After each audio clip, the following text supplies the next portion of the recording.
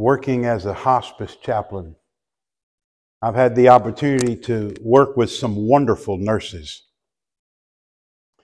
The two primary traits that make them such excellent caregivers are their compassion and their skill. Not only do these nurses feel deeply for these patients and their families, but they are highly skilled medical professionals. And to be a good caregiver, you have to have both compassion and ability. It's not enough just to have compassion for somebody if you lack the ability to give them the care they need. At the same time, no amount of skill can make up for a lack of compassion. To care for someone well, you need both compassion and ability or skill. In the scripture we're going to look at this evening, we see in Jesus the perfect combination of compassion and power. More than any other, Jesus is able to take care of us. His boundless compassion, his infinite power make him the perfect caretaker. Tonight, the title of the message is simply, Jesus will take care of us. I invite you to open your Bibles to Mark chapter 6. We will begin in verse 30. In these verses, the disciples are returning from their first time of doing ministry on their own without Jesus present. Last Sunday night, we studied the passage where Jesus sent them out on their own, and we learned some principles there for doing ministry. Well, now, when we begin the scripture tonight, they have returned from their ministry. They've gotten a taste of ministry, both its joys and its struggles. Now, keep in mind, the time is going to come when this is going to be their permanent reality. Ministry full-time without the physical presence of Jesus. They're going to be going out into a hostile world to preach. And they need to know that when that day comes, Jesus will take care of them. They need to know that when the day comes when that short-term mission trip on their own becomes their permanent reality, they need to be convinced that Jesus will take care of them fully, completely, perfectly. Please stand and let's read our scripture for tonight. Mark 6, beginning in verse 30. The apostles gathered together with Jesus, and they reported to him all that they had done and taught. And he said to them, "Come away by yourselves to a secluded place and rest a while." For there were many people coming and going, and they did not even have time to eat. They went away in the boat to a secluded place by themselves.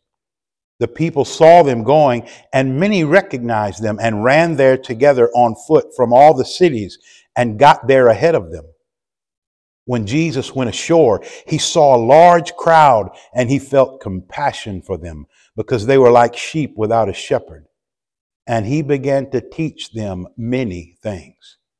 When it was already quite late, his disciples came to him and said, "This place is desolate, and it is already quite late. Send them away so that they may go into the surrounding countryside and villages and buy themselves something to eat." But he answered them, "You give them something to eat." And they said to him, "Shall we go and spend 200 denarii on bread and give them something to eat?" And he said to them, "How many loaves do you have? Go look." And when they found out, they said, 5 and 2 fish. And he commanded them all to sit down by groups on the green grass. They sat down in groups of hundreds and of 50s, and he took the 5 loaves and the 2 fish, and looking up toward heaven, he blessed the food and broke the loaves, and he kept giving them to the disciples to set before them, and he divided up the 2 fish among them all. They all ate and were satisfied. And they picked up 12 full baskets of the broken pieces and also of the fish.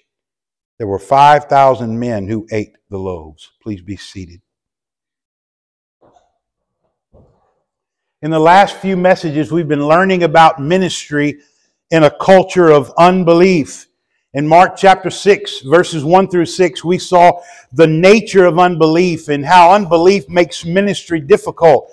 In verses 7 through 13, we were given principles for doing ministry in an unbelieving society. And this morning in verses 14 through 29, we were confronted with some sobering realities about ministering in a culture of unbelief. Realities that include even the possibility of death. Now, we are the church of the Lord Jesus Christ. We have been commanded, commissioned, and authorized to proclaim salvation in His name in the midst of a world that is often hostile and unbelieving. We need to be convinced that as we go in Jesus' name, He will take care of us. As we give ourselves to the work He has commanded and equipped us to do, we need to rest assured He will take care of us. So the question we're going to answer tonight is this: how does Jesus take care of His disciples? The scripture we're looking at tonight shows us 3 ways. Obviously, we could list an infinite number of ways Jesus cares for His own. But tonight we're going to focus on the 3 specific ways given to us in these verses. Here's the first way Jesus takes care of His disciples. He calls us to rest. We see in these opening verses the Lord's sensitivity to the need of His disciples as they return from their ministry tour. Oh, they come back to Jesus with excitement. They give Him a thorough report of their ministry. They tell Him about the works of power they've performed, casting out demons and healing people. They tell Him what they've preached and how it's received. You see, they're excited because this is the first time Jesus has ever given them the power to do miracles. This is the first time He's ever turned them loose on their own to preach the good news of the kingdom.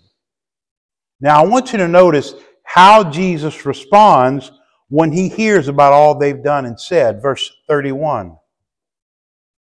And He said to them, "Come away by yourselves to a secluded place and rest a while."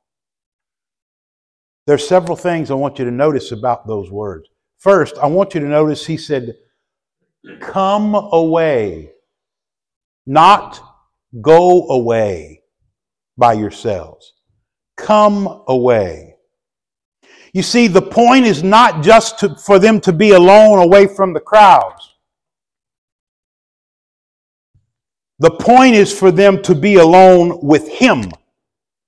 He could have said to them, "Look, you guys get alone by yourselves and get some rest." No. He says, "Come away. Come with me." The point was that they needed to be alone with Him. The second thing I want you to notice about these words, He says they were to go to a secluded place. Some versions will translate it a desert place. It just means somewhere uninhabited. It doesn't mean sand and cactuses and geckos, like we might think of in the desert. It's just an uninhabited place, a place where nobody lives, a place where they could go to escape the crowds. It's the same word used to describe the kind of place that Jesus sought out when He wanted to be alone with His Father. Mark 1:35. In the early morning, while it was still dark, Jesus got up, left the house, and went away to a secluded place and was praying there. First, He tells them, "Come away, come with me. Let's go to a secluded place." Third, the reason for their retreat was to rest a while. You see, Jesus' disciples had been surrounded by people almost constantly. They'd been teaching and healing and ministering to people virtually nonstop. And if you look at verse 31, you'll see it says, there were many people coming and going, and they did not even have time to eat. Surrounded by people, no time to stop, not even long enough to get a bite to eat. Listen, the point here that Jesus is trying to get across to them is what they as disciples needed at this moment was to be alone with their Lord. They needed to withdraw from the people and be alone with Jesus. They needed to unplug. They needed to step away. They needed to be still. They needed to be renewed and refreshed in the presence of Jesus. So what do? Verse 32, they get into a boat, push away from the shore, and leave the crowds behind. This is what I'm trying to get you to see. Because he cared for them, Jesus called them to come away with him, spend time with him, to rest and be renewed and be refreshed. A lady was cutting my hair one time, and we were talking about having teenage daughters. We both had teenage daughters. She had multiple teenage daughters. And she said, when girls get to be teenagers, something just comes up out of hell and gets a hold of them. That wasn't true with Christian. Honestly, Christian was never anything less than an absolute joy. She was never rebellious. She was never disobedient. She never drank or smoked or chased after worthless guys.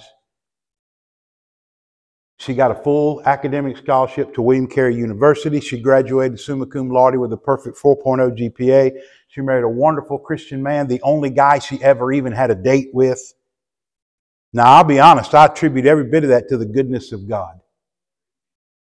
But one thing I cannot overlook is the role that my wife played. You see, from the 7th grade on, we homeschooled Christian. After the 6th grade, we took her out of public schools. And for the next 6 years, she was alone with her mother at home every day. And she saw Angela's diligence to carry out her daily tasks day by day. Any of you that have gotten to know my wife well knows this. My wife is 150% dependable. She is faithful to do what she will do, what she must do. And she also heard Angela sing and pray throughout the day, which she does every day throughout the day. You see, my daughter saw how Angela acted at home. She was under the influence of my wife all day. And I want to tell you something. The time she spent with her mother for those 6 years was formative. It is a large part of the reason Christian is who she is because of that time she spent with her mother. You see what I'm trying to say to you? The Lord knows how much we need to be with him. Why? Because the time we spend with him is formative. It shapes us. It recharges us. It renews us. It refreshes us. And because he cares for us, he invites us to come away with him. Listen, if you don't take time to withdraw from the world and rest in the presence of the Lord, 2 things are going to happen. 1, you will eventually become useless in service to the Lord. And 2, your spiritual joy and vitality will suffer. Jesus invites you to rest in his presence because he cares for you. Matthew 11, verse 28, come to me, all who are weary and heavy laden, and I will give you what? Rest. See, here's the problem some of you have. Some of you see time alone with Jesus as a burden and a duty rather than a blessing and a delight. I will say that again. I think it's important enough to repeat. The problem some of you have is you see time alone with Jesus as a burden and a duty rather than as a blessing and a delight. Listen, if that's you today, if you're honest enough to admit to yourself that that's really true about you, then I would beg of you to get on your face before God and plead with Him to transform the way you think. Would you beg the Lord to alter and adjust your attitude? And just say, Lord, awaken my soul to the blessing and benefit of resting in your presence. I urge you daily to rest in His presence.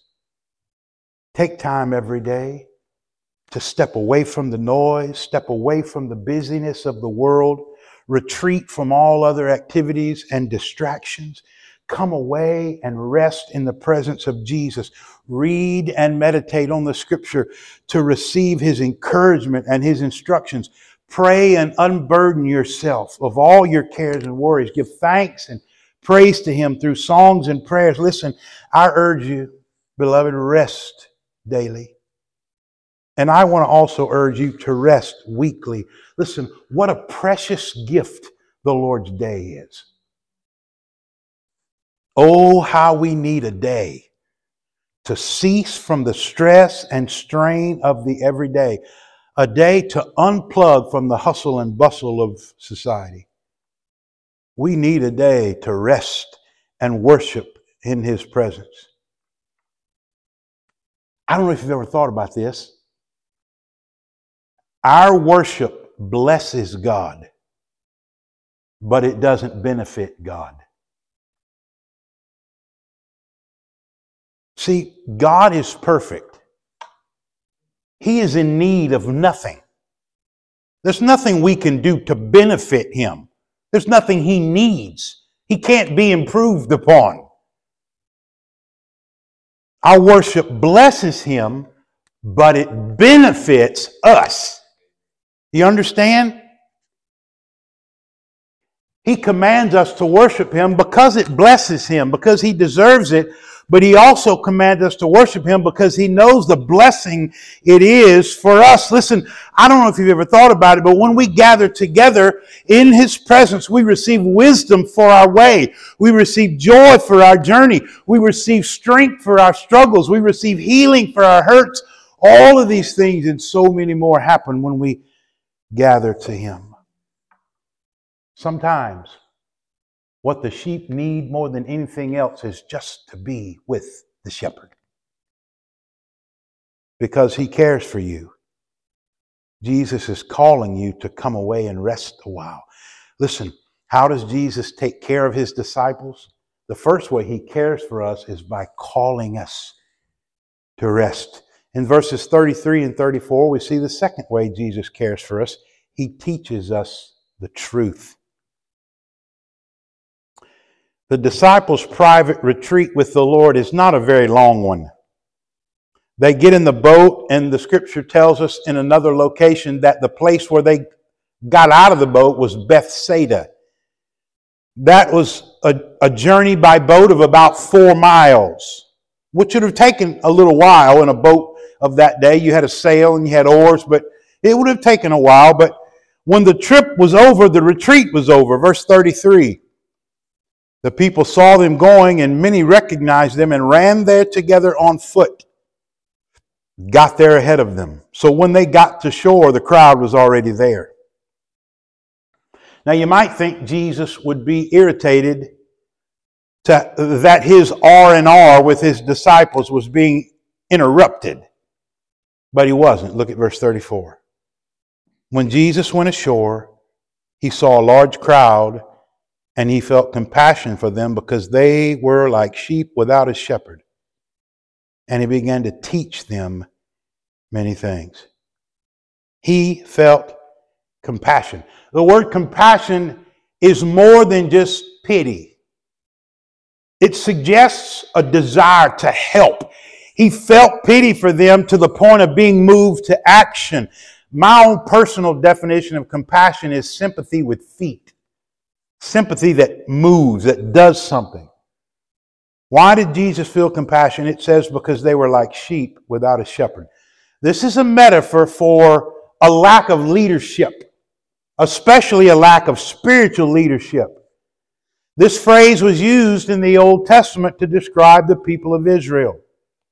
In the book of Numbers, chapter 27, verses 15 to 17, Moses knows that he will not be with the people very much longer, and so he prays to the Lord and says this, "May the Lord, the God of the spirits of all flesh, appoint a man over the congregation who will go out and come in before them, who will lead them out and bring them in, so that the congregation of the Lord will not be like sheep which have no shepherd."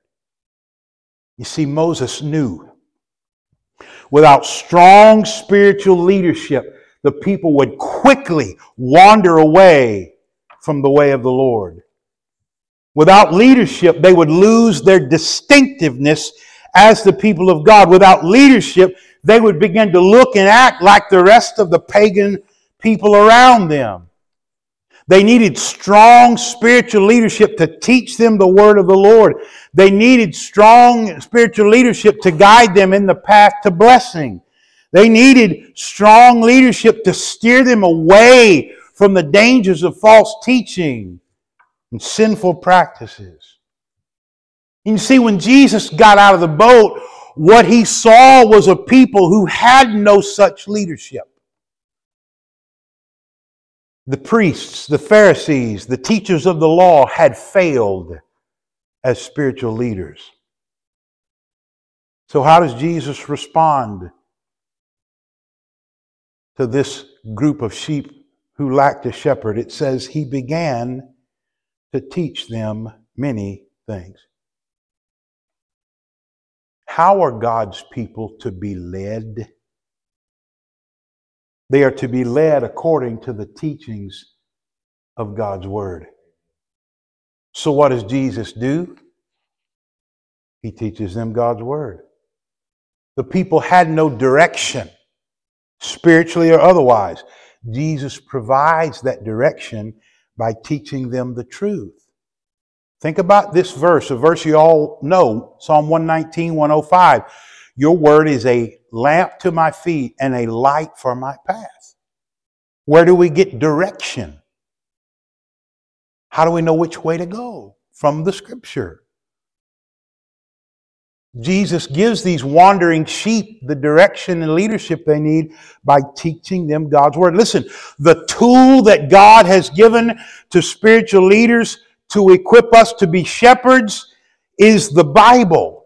2 Timothy 3, 16 and 17. All Scripture is breathed out by God and profitable for teaching, for reproof, for correction, for training in righteousness. Why? That the man of God may be complete, equipped for every good work. What equips the man of God? The Word of God. Listen, in a little while, Jesus is going to feed these people physical bread. But their greatest need at this moment is to be taught the Word of God. In Matthew chapter 4, verse 4, Jesus said, "Man does not live by bread alone, but by every word that proceeds from the mouth of God." You see, when Jesus saw this crowd of people, he saw spiritual confusion and lostness and people without any real direction in the things of God, and it stirred his heart, it moved him. So he gave wandering sheep what they needed the most in that moment. He gave them the truth.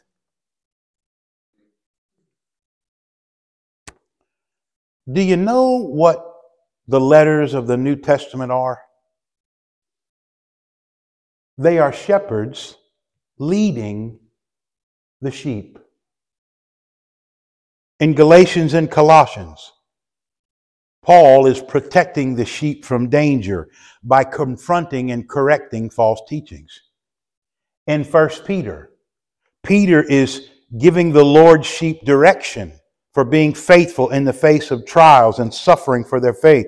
In 1 and 2 Timothy and Titus, Paul is teaching Timothy and Titus how to be faithful shepherds themselves.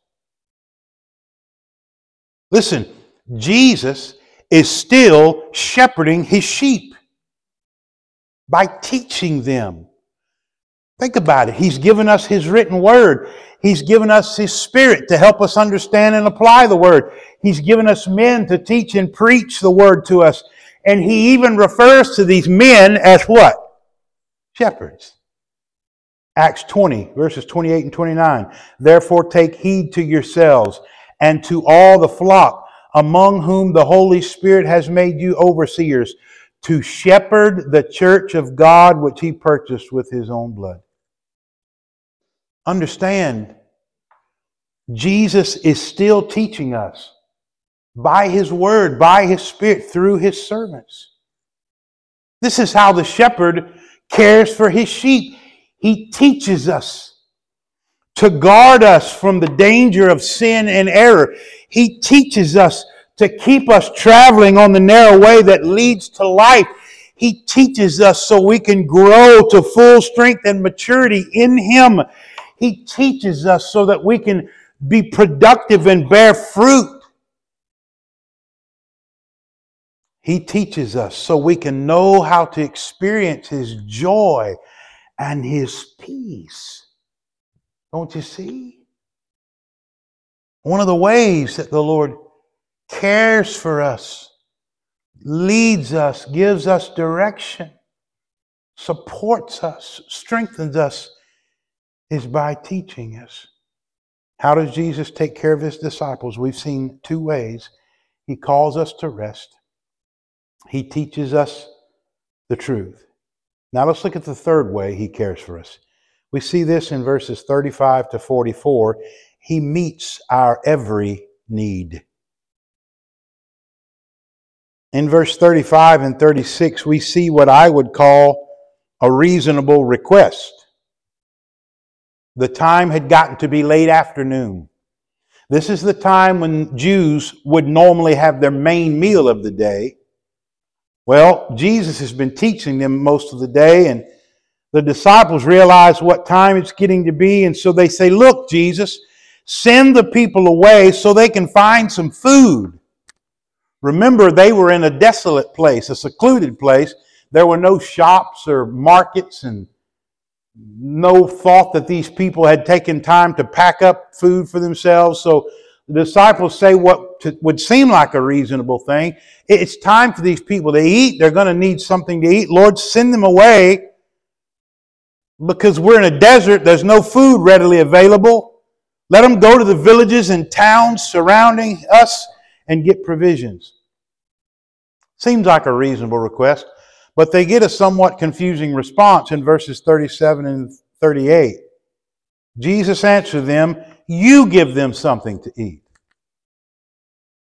The disciples say, "Lord, do you want us to spend 200 denarii on bread so that we can give these people something to eat?"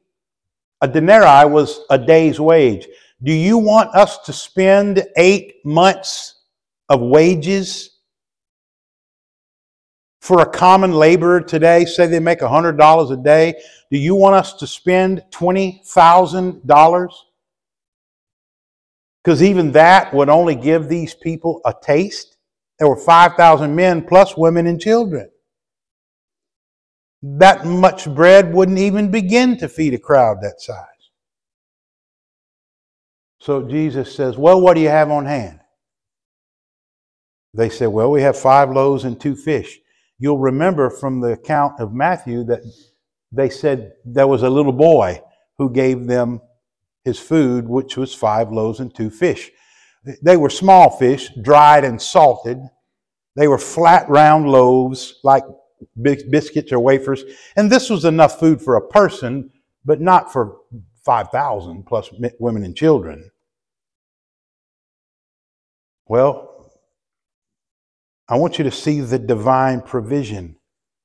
In verses 39 to 41, Jesus makes the people sit down in groups of 150s. This makes the distribution easier. Look at verse 41. He took the 5 loaves and the 2 fish. Looking up toward heaven, He blessed the food and broke the loaves. He kept on giving them to the disciples to set before them, and He divided up the 2 fish among them all. So Jesus gives a blessing. The traditional Jewish blessing was something like this: Blessed art thou, Lord our God, King of the world, who bringest forth bread from the earth. After the blessing, he divides the bread and keeps dividing it and keeps dividing it. And every time he breaks it, there's more. Every time he breaks it, there's more. And he keeps giving it out and breaking it, but somehow it just never runs out. He does the same thing with the fish. He divides the 5 loaves and 2 fish among the 5,000 people, plus the women and children. And there was, we see in verses 42 to 44, an abundant supply. Verse 42, they all ate and were satisfied.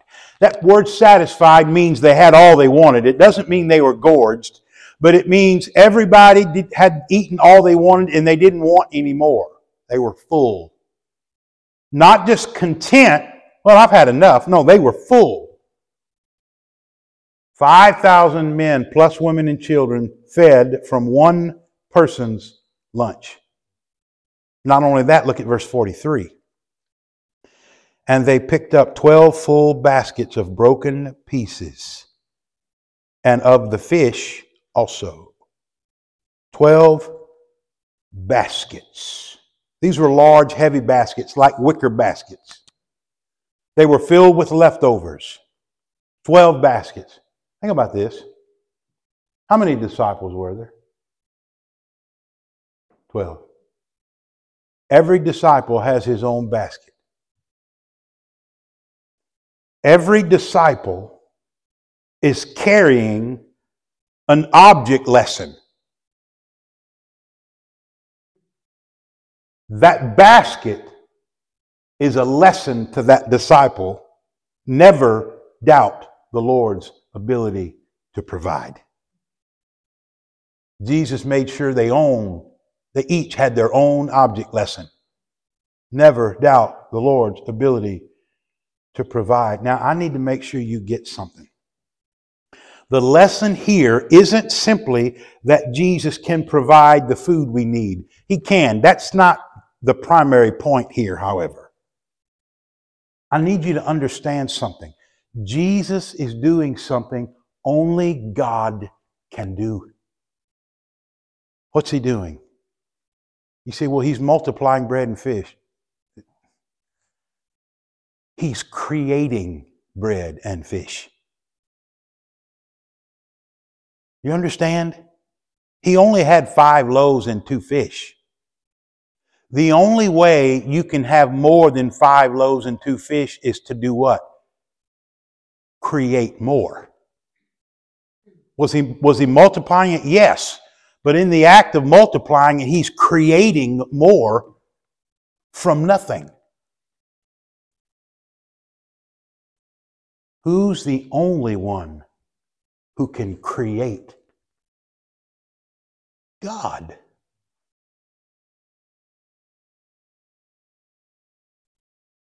Jesus is showing us who he is. He is the Son of God, and in him dwells the very power of God himself. You see, this miracle is intended to show us that he can meet our every need. Why? Because he is God. As we give our lives to follow him and carry out the work he has given us, we can do so knowing that he will meet our every need. As we trust him, he will give us the provisions we need for life. As we trust him, he will give us the courage and boldness to face this world in his name.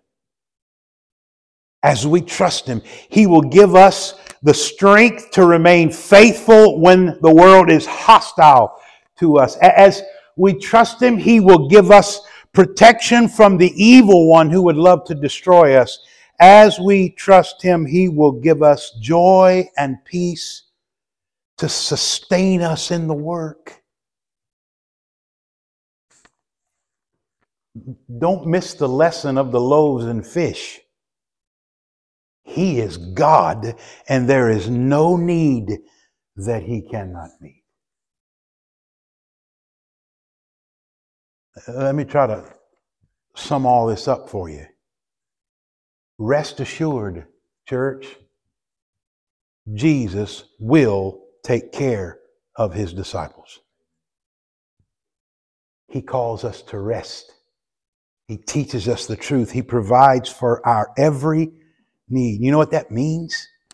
You understand what that means? That means we can give ourselves fully and completely to penetrating the unbelieving world around us with the gospel. And we can do so without fear or worry, being absolutely confident that we will be taken care of. Let's pray.